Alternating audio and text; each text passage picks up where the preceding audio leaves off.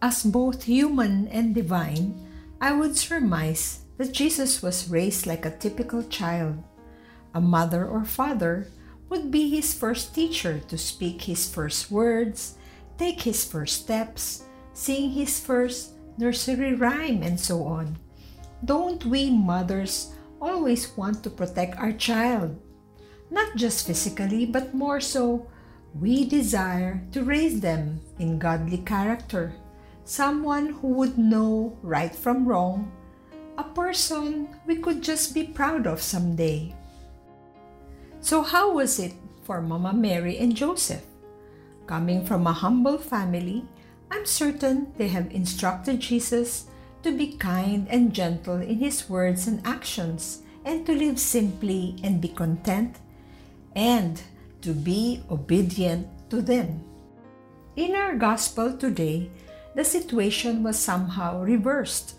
A mother is now waiting for his grown-up son to give the instructions or solve a problem.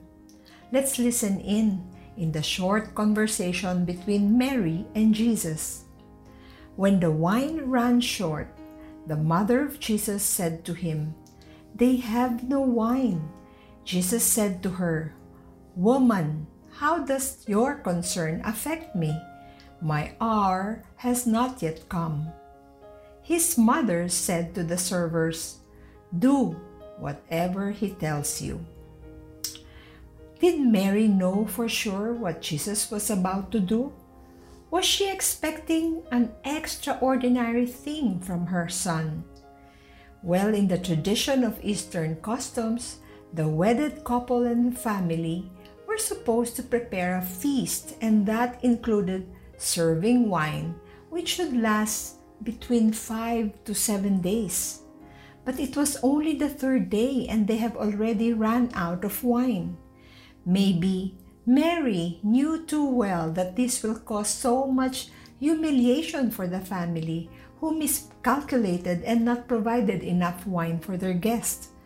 Thus, so typical of Mary, she merely just wanted to help. But in her desire to do so, she even shrugged off Jesus' response, "Woman, how does your concern affect me?" Hindi niya yun pinansin, but instead gave instructions to the servers to do whatever Jesus asked. Mary trusted his son, so sure that he will do something about it. She knew who Jesus was. She knew what the God's Son can do. And we all know that this was the first miracle of Jesus, a sign that he was indeed the Messiah long awaited by the Israelites. So what about us?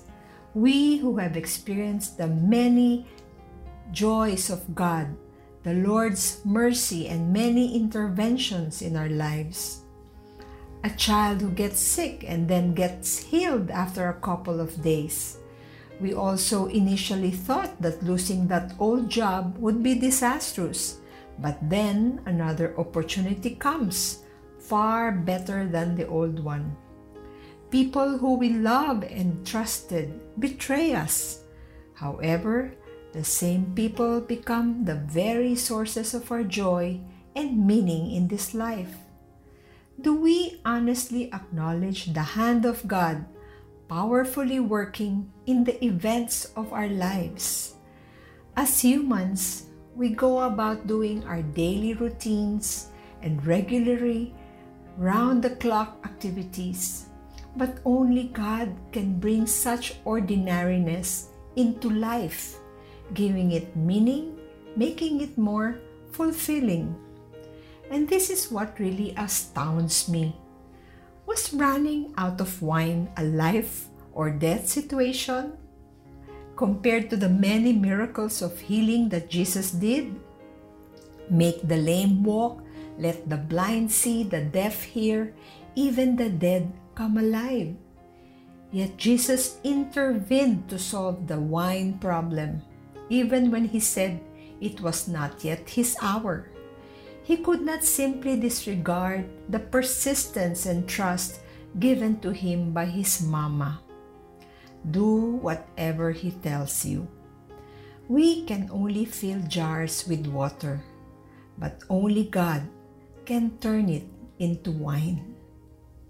Wasn't it a few days ago when Jesus had pity, even touched a leper and replied to him, "Yes, I do want to be clean." Just like the leper, let us humble ourselves as we approach Jesus to bring to Him our works, even our troubles. Just as she placed everything into the hands of her Son, let us ask Mama Mary's help to teach us to rely on Jesus more and more. Let us not forget we have a caring Father, a compassionate Savior, who is interested in every aspect of our life.